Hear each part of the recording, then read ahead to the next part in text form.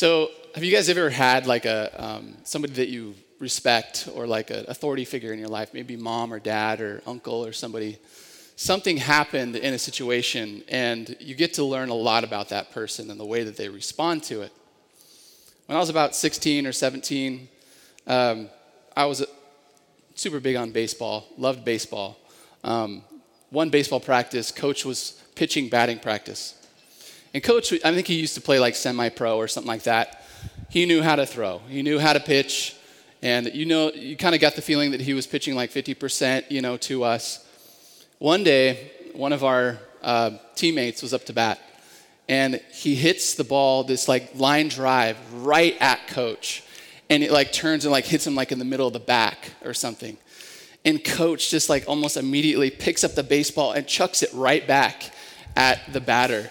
And the batter barely jumps out of the way and it just misses him. I'll never forget that moment because all of us in the dugout, the rest of the team, our jaws were like in the dirt. Like, did that just happen? And so coach, he knew what he did wrong. He's just like, oh no. And then the batter comes walking back into the dugout. And the guy that was supposed to be up to bat next, he's like, forget that. He comes in the dugout too. And so we're all in the dugout, and we're like, what are we going to do with this? So we see coach walking towards us, not like horror movie walking towards us like he's got another baseball in his hand or something, but he's walking towards us with humility. He's kind of going like this. He walks up to us in the dugout, and he's like, guys, what I did was totally wrong. I could have really seriously hurt you. My job is in your hands. Do whatever with me, that you want. And so we're talking and we're trying to figure out what to do. Some of us are like, man, he shouldn't be given another chance. That was just like, that was overboard, no possible way. Other of us were like, oh, he's genuine. He's genuinely sorry. And in that confession, I don't remember exactly what he said. But something in his confession, he actually mentioned his faith. He said, as a Christian, that shouldn't be so with me. And that really stood out. Today, we're going to be going through a passage of Scripture where the world that we live in, the climate that we live in, is almost in a sense looking at God as if he is coach in that story. We're going to be looking at basically the pre-flood civilization. We're going to be looking at what motivated God to bring the flood. And in a world, in a climate that we live in, I think we're pressured to think that God should repent of this kind of thought process, of this kind of action that he took. But is God like coach? Is God like that situation? Is he responding in a similar way that my coach did?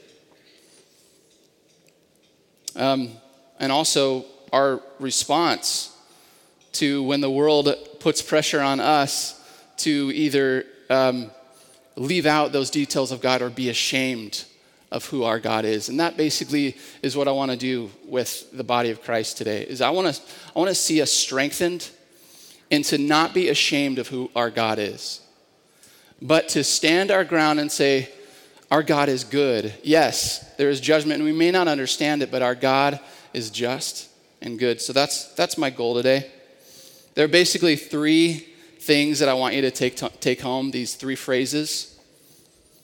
Trust his eyes, trust his heart, and trust his plan. Take that home with you. You can just repeat it after me. Trust his eyes, trust his eyes. Trust his heart, trust his heart. Trust his plan. Trust his plan. So if there's, I think that might help you take this content home today. So let's actually read the passage. I'll pray and then we'll read. Father, I just ask that you would open our eyes to see you for who you really are, to see the world for what it really is, to submit to you and see you as being holy, to see ourselves in need of grace.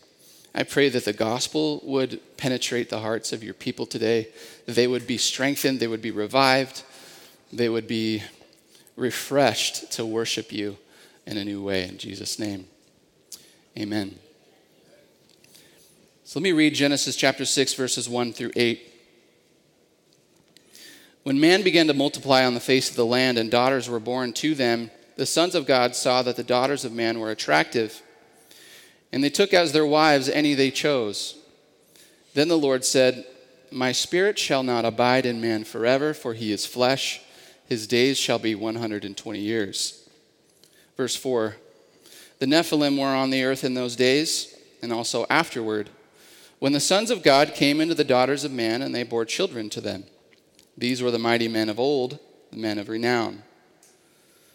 Verse 5, the Lord saw that the wickedness of man was great in the earth, and that every intention of the thoughts of his heart was only evil continually.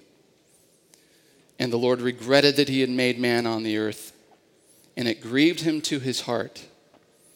So the Lord said, "I will blot out man whom I have created from the face of the land, man and animals and creeping things and birds of the heavens, for I am sorry that I have made them."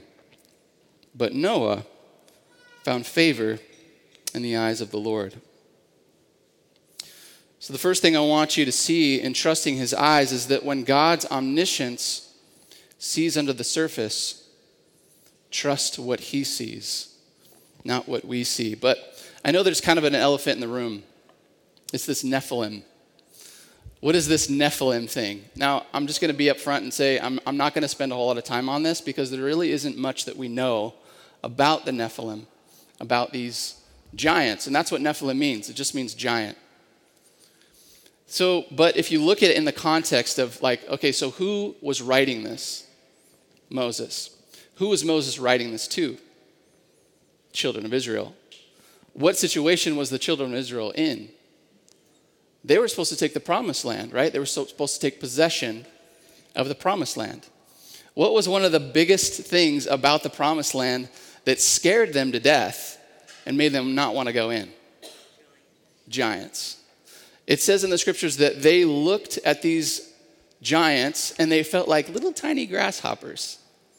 And they were so afraid that they came back and they wept and wailed and they were like, what has the Lord done to lead us into this to die? Wouldn't it be better to have died back in Egypt? That's basically their response. So if you look at this whole situation with the sons of God marrying the daughters of men and their babies are giants, what on earth is happening here? So I think, first of all, the context, if you look at what's happening, is probably more for the children of Israel than it is for us. I think it's pretty safe to say that. I'm also not going to spend a ton of time on this, but the sons of God, they were most likely angels. In the book of Job, we see that the sons of God approached God, and Satan came with them. We see that happen a couple times. So in the times that we do have that phrase, sons of God, it's referring to angels. And it's not too far-fetched when you consider some New Testament scriptures like 2 Peter. 2 Peter actually tells us that God did not spare angels when they sinned, and he did not spare the ancient world, but preserved Noah. It's specifically referring to a time when angels sinned and men were in disobedience. They were both in disobedience together. And Jude and 1 Peter also allude to the same thing. I'm not going to spend as much time as you want with that. But basically the idea of from verse 1 all the way to verse 4 with this weird stuff of the sons of God and the Nephilim and the giants, and God's response saying, "My spirit shall not abide in man forever, for his days shall be 120 years. He is flesh." Basically what God is saying here is, enough. Enough. The damage that sin is causing and the widespread disobedience between men and angels, God is saying, I'm putting a limit on this. I'm going to put a limit on the damage that it's causing because of what he sees. So what does he see? If we're going to trust what God sees, what is it that God sees here? So let's look at verse 5. Verse 5 tells us,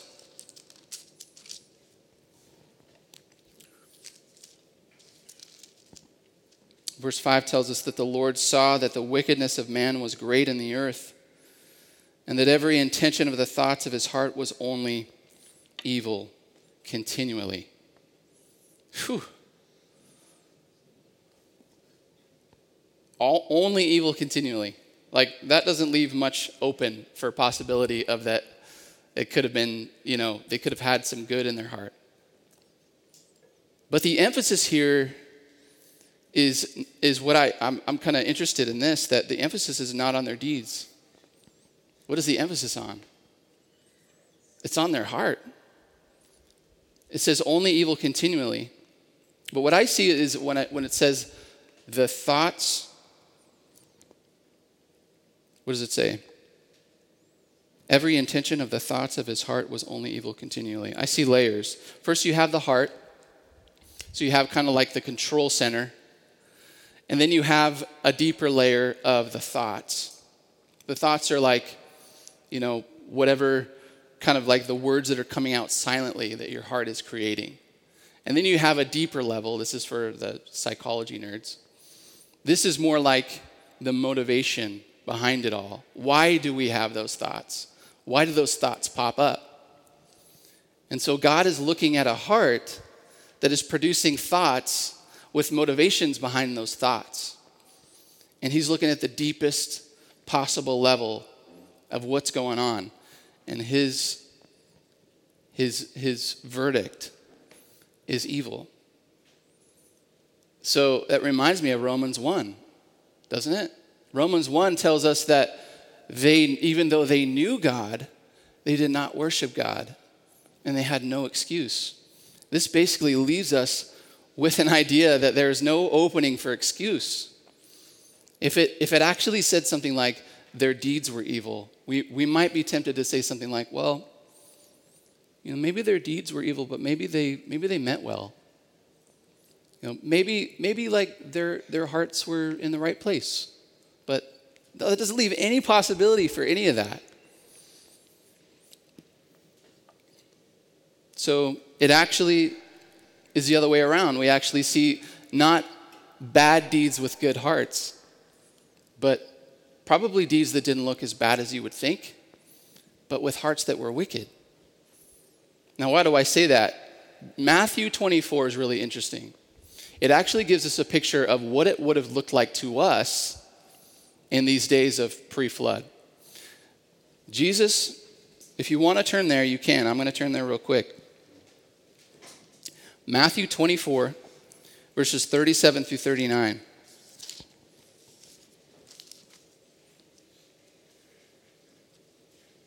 Matthew 24, 37 through 39.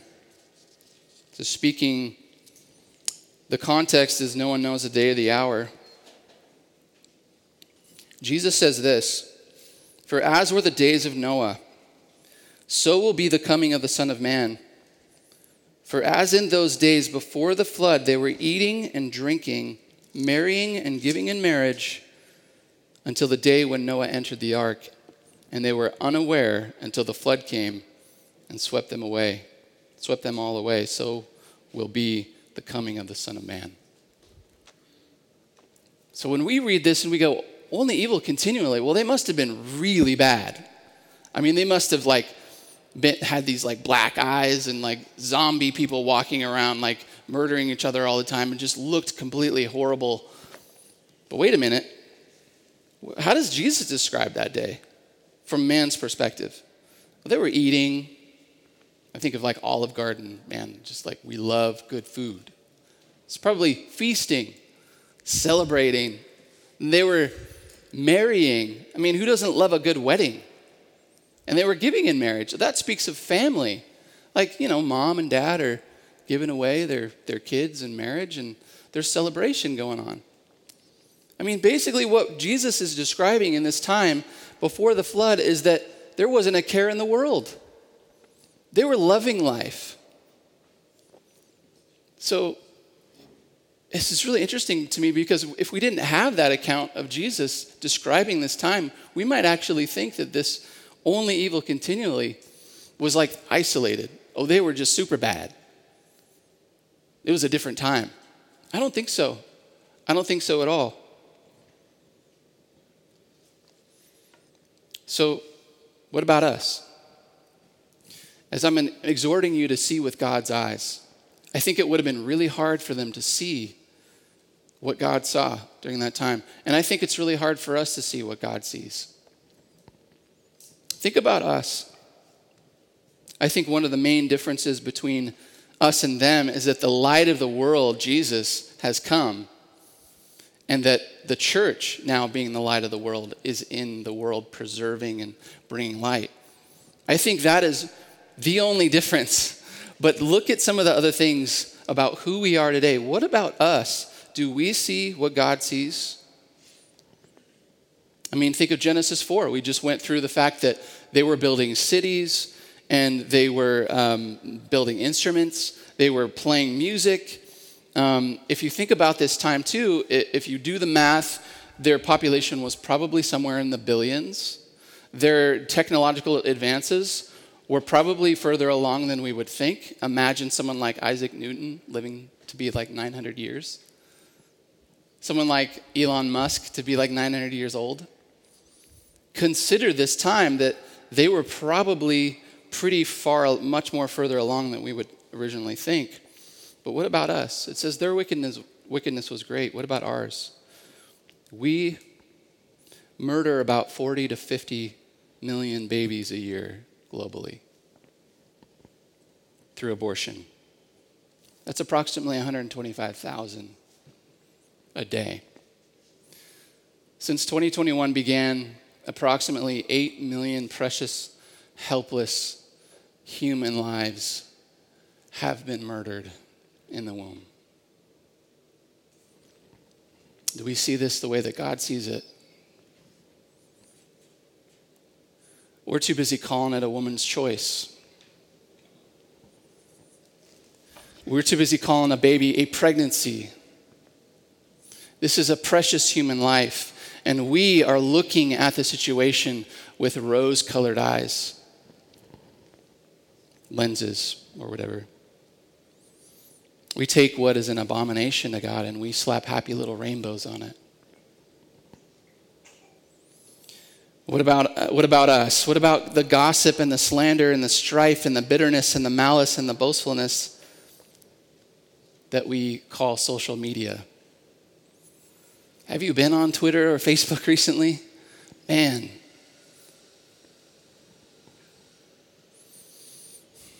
What about things like sex trafficking and pornography and adultery and violence, unbiblical divorce?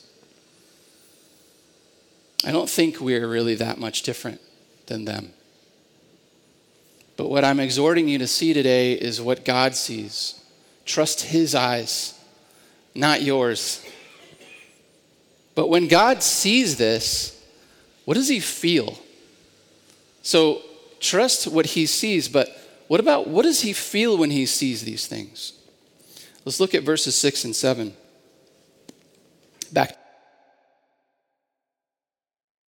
It says, "And the Lord regretted that He had made man on the earth, and it grieved Him to His heart. So the Lord said, I will blot out man whom I have created from the face of the land, man and animals and creeping things and birds of the heavens, for I am sorry that I have made them." I want you to trust His heart. And I want you to see in this passage why some things about His heart are drawn out. So we just saw the state of man's heart, right? It was exposed where they were in their heart. But what about God's heart? We get to see so brilliantly how the scriptures reveal that to us in this passage. This actually, if you consider God's heart in His decision to judge, it actually has the power to change how you think of all of the things like judgment and wrath and condemnation and hell. These are all the things that are hard for us to think about. But I think this particular passage about what it reveals about what God's heart informs those things so we can think about them more biblically. So we have some emotions that are drawn out from the heart of God in this passage. What are the key phrases that you see? Regret. We see the phrase, it grieved him to his heart. We see him say, I am sorry. Guys, we are watching Yahweh grieve.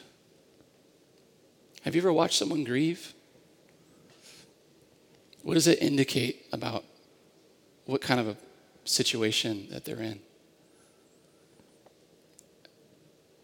I've been to a few memorial services, and the thing that gets me the most is when I watch the ones closest to the one that was lost.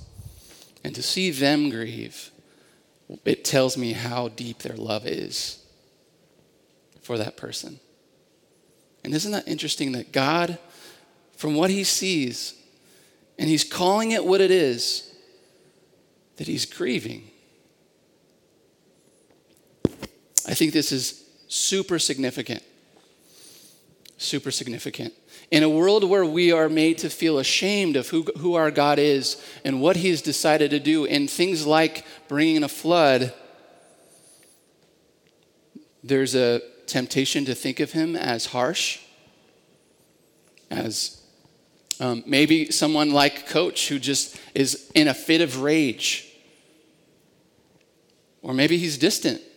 Maybe he's cold about it. Maybe he's emotionless. But this passage doesn't paint that picture of who God is. Even in his decision to judge the world here, we're seeing a grieving heart. He grieves because he knows what he must do. It says that he makes the decision here in verse 7, I will blot out man whom I have created. What does it mean to blot out? What is that? Now, blot is basically another word for erase or cross out. It's kind of like a writer or like an editor term. When you don't have the ability to erase, you cross out. And when you don't have, another way to cross out would be to blot out. In other words, to remove from the script. It's when you see an inconsistency in the script and you want to cover it up or hide it or remove it. All of humanity during this time, God saw as an inconsistency with his holiness. And he knew what had to be done. But unlike an editor or a writer, God's attachment to what he's going to blot out is much more personal, isn't it? And I think this is why we see him grieve. He's not cold. He's not emotionless in this. He has an attachment, a special attachment to what he's decided to wipe out.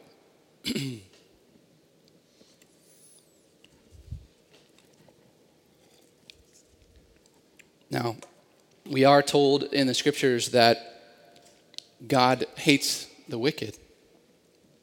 I know that's really hard to swallow, but the scriptures do teach that. Tim Challies, I don't know if you've ever heard of him, but he's basically a blogger and an author. He said this, Psalm 11:5 puts it bluntly, God hates wicked people.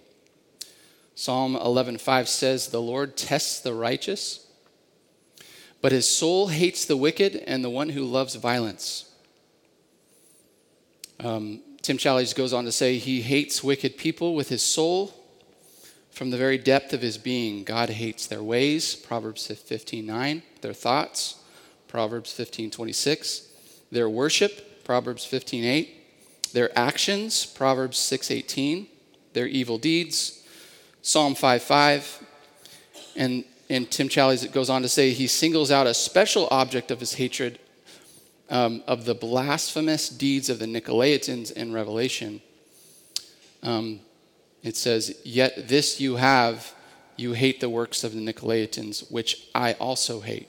Revelation 2:6. So even though in his decision to judge the earth, there is an aspect of hatred for the wicked, but the emphasis of this passage isn't that.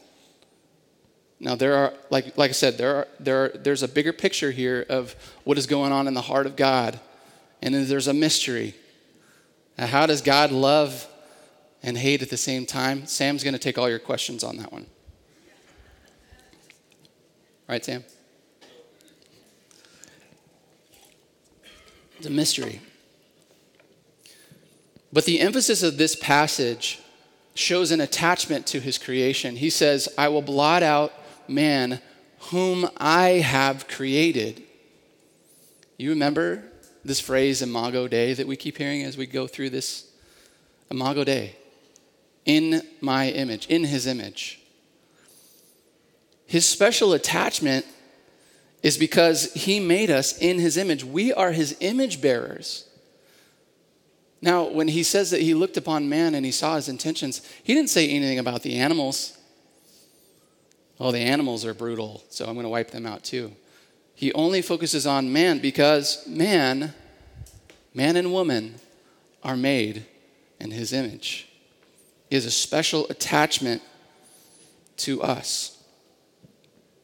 Now, we actually look at this and we wonder almost, is God going to, is he going to have any pleasure for man at all? Is he just all pure, just displeasure when he looks at mankind all the time? We know that that's not the case because, number one, we're here, right? He didn't scrap the whole idea of humanity. And we know this because of Noah. Look at verse 8. But Noah found favor in the eyes of the Lord. So trust his eyes, trust what he sees, trust his heart, and trust his plan. When God's grace is freely given, this is what we see in this verse, God's grace being freely given, trust his plan of salvation, not ours. The placement of this verse is brilliant. Because what's happening, we're seeing darkness and evil and the grieving heart of God, and then all of a sudden, favor. Isn't that shocking? Isn't it kind of jarring? You have this progression of negativity and grieving, and it's heavy, and then all of a sudden, but Noah found favor in the eyes of the Lord. And doesn't it make you want to exhale? So I give you permission to exhale, because that was a lot. That's a lot of heavy stuff to swallow. But I encourage you to trust God's plan of salvation, because when you look at the situation, I think we're supposed to think, wow, God had a plan to save still? I mean, after all of that, the continual evil? Yeah, he did. I don't think we're supposed to think, man, God is just so harsh, and man, in his decision to judge the world, he's like Coach. He needs to repent of that and come to the right place of where, finally he finds favor. He finds something good in man when he comes to Noah. We're not supposed to think that way. I know that may possibly be for you, and I know it is for me. Kind of a natural inclination to go, man, harsh. Oh, there's the God I know. But all of it is the God we know. All of it is the God we worship. So I love this. I love the placement of this verse. It's the but Noah. That God still has a plan to save. Now the phrase, he found favor in God's sight, is an interesting phrase, because when you see that similar wording in the scriptures, Usually it's a relationship like a king and a subject, where the subject comes before the king and he's like, if I have found favor in your sight, please do this thing. It kind of gives you the idea that the person, like the king, has no obligation to grant favor. It is up to his own decision and his discretion to grant this thing or not. That is the context of that phrase. So the idea is that the favor is not a payment. Noah didn't earn this. God, in his free grace, gave favor to Noah. The King James actually just says, Noah found grace in the eyes of the Lord. Any KJV only here? I was going to say, you can stay, because this is good stuff. I'm just playing. So it's clear, though, that Noah is different. But Noah's different. It says he's a righteous man in the next passage, in the next week, that I think Sam's going to take that. So it's clear that he's different. But I think that the emphasis that this passage is not trying to make is that Noah, that it's not trying to point to Noah's righteousness, but God's plan of salvation. Genesis 5:28, so basically back up, a chapter. We see Noah was set apart. In verse 28 it says, when Lamech had lived 182 years, he fathered a son and called his name Noah, saying, out of the ground that the Lord has cursed, this one shall bring us relief from our work and from the painful toil of our hands. It's very clear that Noah was set apart. Why? Because of God's plan of salvation. He was different because he was a foreshadowing of someone to come. Think about it. In the midst of the Lord's curse, you have one man bringing relief and rest and salvation. Does that sound like anybody to you? It's clearly pointing to the greater than Noah. We have a man who finds favor in the eyes of the Lord when no one else could be found that could earn God's favor or that could lift them or raise themselves up out of this corruption. Does that sound like our Savior? So I see the Spirit directing us to focus on our Savior, Jesus Christ, here. So I want to just continue in that direction.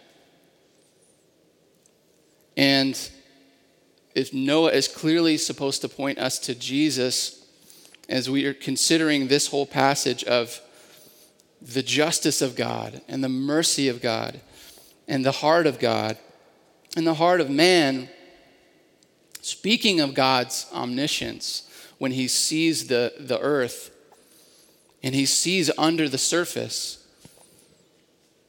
Speaking of that, consider Jesus, who enters into the scene as the only pure, the only righteous, the only worthy man who has ever existed on the face of the planet, whose surface is the same as what's under the surface, who's the only one that had the heart that was good, and whose intentions were only holy continually. Think about this. And when the Father looked upon his Son, what did he say? Behold my beloved Son, in whom I am well pleased. So guys, if we are in Christ, we have this thing called justification. When the Father sees, so we're talking about trusting the Father, trusting God's eyes and what he sees. I want you to continue in Christ to trust in what God sees when he looks at you. If you're in Christ, you have that same favor That the Father, when the Father looks at his Son and he's like, I am well pleased. Justification means that the Father can look at you that way when you're in Christ. That is so awesome. That is so refreshing. That God could look at me that way. That he sees under the surface. And he sees a heart that has been recreated, born again, being molded and shaped to look more like him. And speaking of God's holiness, causing him to feel and act, and if we're going to continue to trust God's heart, consider Jesus, who enters onto the scene, whose emotions were untainted by sin. See, like, we can't trust our emotions all the time, right? But Jesus can. We can trust his emotions. He's the one and only person that can be trusted with his emotions because he was filled with the Spirit without measure. And when he looked upon the brokenness of mankind, he felt too, because he was God incarnate. And even though he despised evil, like the same way it describes Yahweh here, that his heart grieved, it says Jesus was a man of sorrows, acquainted with grief. And actually, that's Isaiah 53. If you continue to read in Isaiah 53, it actually says that he has borne our griefs and our sorrows. Jesus is the perfect representation.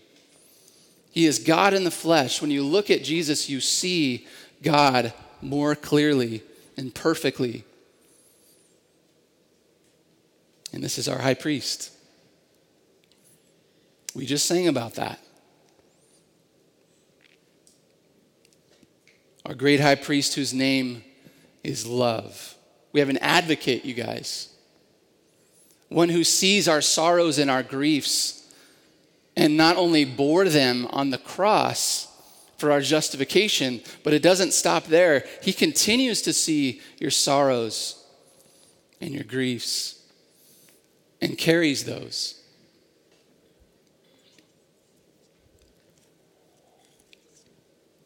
He continues to show himself as a God who is not emotionless toward you. A God who is not cold towards you. A God who is very attached to his children. And speaking of God's grace being freely given and trusting in his plan of righteousness, consider Jesus, who enters onto the scene as the door, the bread of life, the way, the truth, and the life. The one who says, "Come to me, all who are weary and carry heavy burdens." And don't think that we have to come to him as righteous. We come to him as thirsty. We come to him as hungry, and he's the bread. See, his favor is free to us, but it wasn't free to him, was it? He gave his life. It cost him his life to give us the ability to come to the throne of not only holiness, but the throne of grace. So what he accomplished on the cross for us opened the way for grace to be free to us so that we can come as thirsty, as hungry, as those who are weighted down with burdens. And he is our source of everything that we need through Christ. So, in a closing statement, I want, again, the church, brothers and sisters in Christ, we cannot be ashamed of our God. We cannot be ashamed of him. He is to be praised and worshiped and continually worshiped. We are going to feel this pressure to be ashamed of him and ashamed of passages like this, how many times has this story been brought up as an objection to the gospel, to the Bible? Yeah, you say that this is a God of love, but what about Genesis 6? Well, what about the flood? And I want you guys to be equipped and say, our God is not a God who cannot see clearly of what the situation actually is with the world. Our God sees perfectly what the situation is. And we don't have a God who's emotionless. We have a God who is very attached to his creation and grieves over the state of humanity. But we also have a God who has a plan of salvation. And so if we're going to continue to trust his eyes, to trust his heart, and to trust his plan, when the world wants to paint a really pretty picture of sin, trust his eyes, not ours. And when the world wants us to treat God as if he needed to repent, trust his heart. And when the world offers many ways to God, ways of salvation, trust his plan of salvation. And with this passage, you guys, we can know that God is love, and at the same time, God is just. If we tend to swing one way or the other and fall too heavy on maybe God's wrath or too heavy on God's love, we can know that in the mystery of God, he is love and he is just. And we need not be ashamed of him. All of this for me, when I read this passage and I think through some of the weighty matters that this brings up and how it points me to the gospel and how we understand God as love and God as just, it brings me to what probably Paul was feeling when he expresses it in Romans 11. And he basically just bursts forth with worship. And so I'm going to close with this. Romans chapter 11. Oh, the depth of the riches and wisdom and knowledge of God. How unsearchable are his judgments and how inscrutable his ways. For who has known the mind of the Lord, and who has been his counselor? Who has given a gift to him that he might be repaid? For in him and through him and to him are all things. To him be glory forever. Amen. Let's pray. Father, we come to you as your children, as those who have your scriptures. We have your spirit. We're grateful, Lord, we can read this and we can understand who you are. We can know you. We can know you on an intimate, personal level. We can have a relationship with you as your children. God, we can know that you are not cold. You're not emotionless. You're not a rage monster. You are just and good. God, help strengthen your people, strengthen your church, to never be ashamed of who you are, God, but to continue to praise your name in word and in deed. And may our worship and delight in you, in all that you are, God, draw attention to you and bring glory to you, that the world may look upon our delight of you and go, who is this God? And God, would you use us to bring the lost? Would you soften our hearts towards them, that we would not look at the lost as those who are hopeless, but we would look at them with your eyes. God, give us your eyes, give us your heart, and give us your clear resolve and delight in the good news of the gospel, your plan of salvation. Pray this in Jesus' name. Amen.